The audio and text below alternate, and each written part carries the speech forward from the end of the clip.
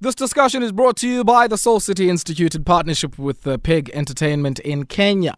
Now, the Soul City Institute celebrates Mandela Day by hosting, or they celebrated, I should say, Mandela Day by hosting a webinar with some of South Africa's key influencers to reignite hope and patriotism in South Africans. And with everything that has been happening in our country, we need to keep South Africans committed to a South Africa that we dreamt of at the dawn of democracy. Yes, even though despondency might seem as the one thing that we must pick up, least of all after the chat that we just had with Lukhanyo Calata, it's not a strategy.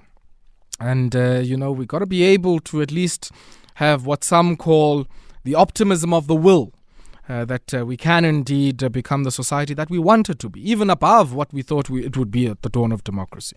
Because some of that is also slightly problematic, the very naive construction of the nation state. But story for another day. To tell us a bit more about the hashtag Let Freedom Reign and She Matters campaign, joined by Phinah Kodisang, CEO at the Soul City Institute. Good evening and welcome. Good evening and thank you for having us. Bujanma. You're right, Wena. I'm well, thank you. Thank you very much for taking time out to join us. A lot of us know Soul City. I can tell you now, I'm part of the generation that used to read the pamphlets that educated us on so many things in the 90s. But you've certainly pivoted somewhat as an entity since then to run campaigns much similar to this one that you've been running for Mandela Month. Talk to us about this campaign and I guess, the new terrain that Soul City has taken on of policy advocacy and many other activities. Yeah, thank you. So we're still doing a lot of behavior change communication, but right now our focus as an organization is that of intersectional feminism. We are centering our work around advocating for issues of women, children, but from a feminist lens and an intersectional feminist lens, where we know that the exploitation, the subjugation of women transcends their race, their gender, their areas where they live in, their socioeconomic status.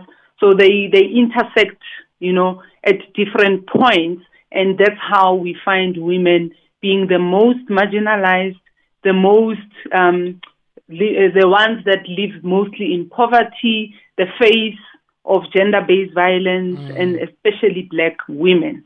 So as an institute, our focus is to bring issues to light and to advocate that we change policies, we change the law, to hold those in power accountable for their failure to make our freedom as women, human rights as women, to enjoy those rights a priority for government today.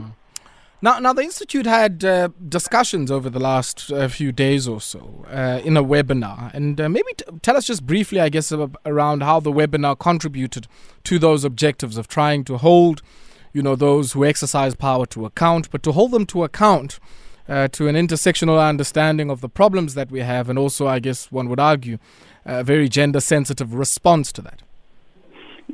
So, the conversation was necessitated also by vision. Sure. We note that we live in a very patriarchal society that still gives men, power over women. So when we advocate from, if you call it a biased position, sure. It is biased because we see that women are still lagging behind.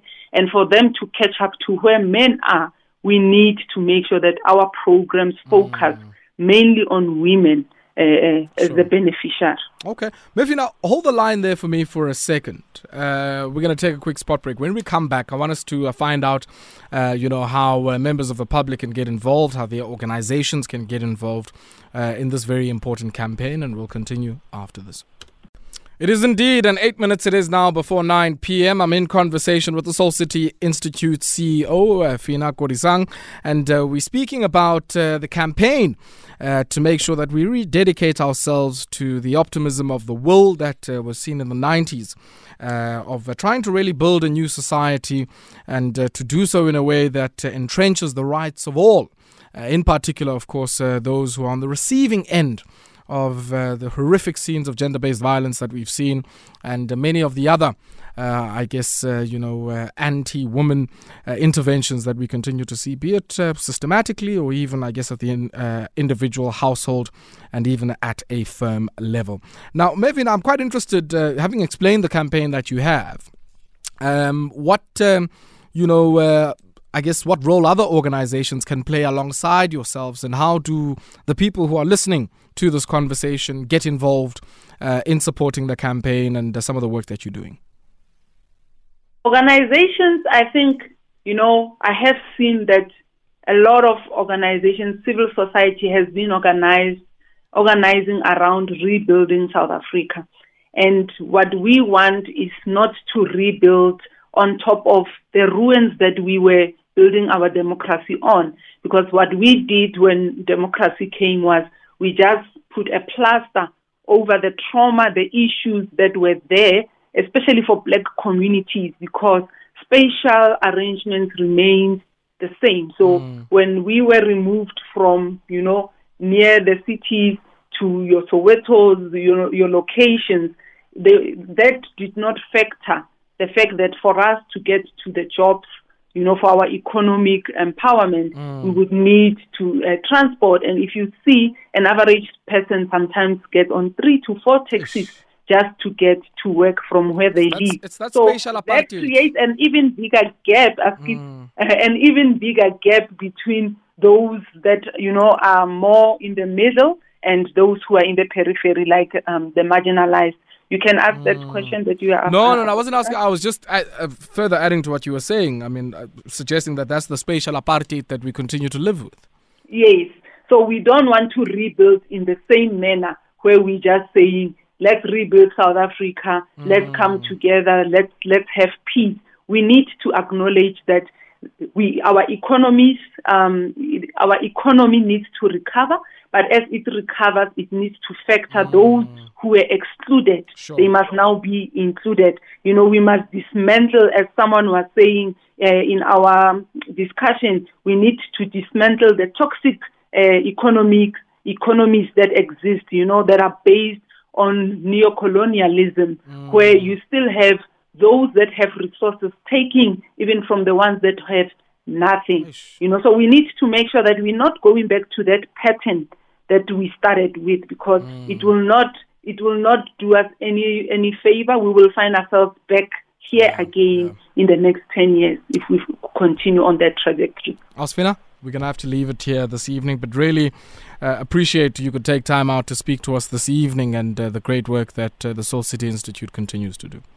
Thank you very much. Thank you very much. That there was Phinah Kodisang, CEO at the Soul City Institute, in a discussion there, of course, brought to you by the Soul City Institute in partnership with Pegg Enter-tainment out in Kenya. We're going to take a brief break now. When we come back,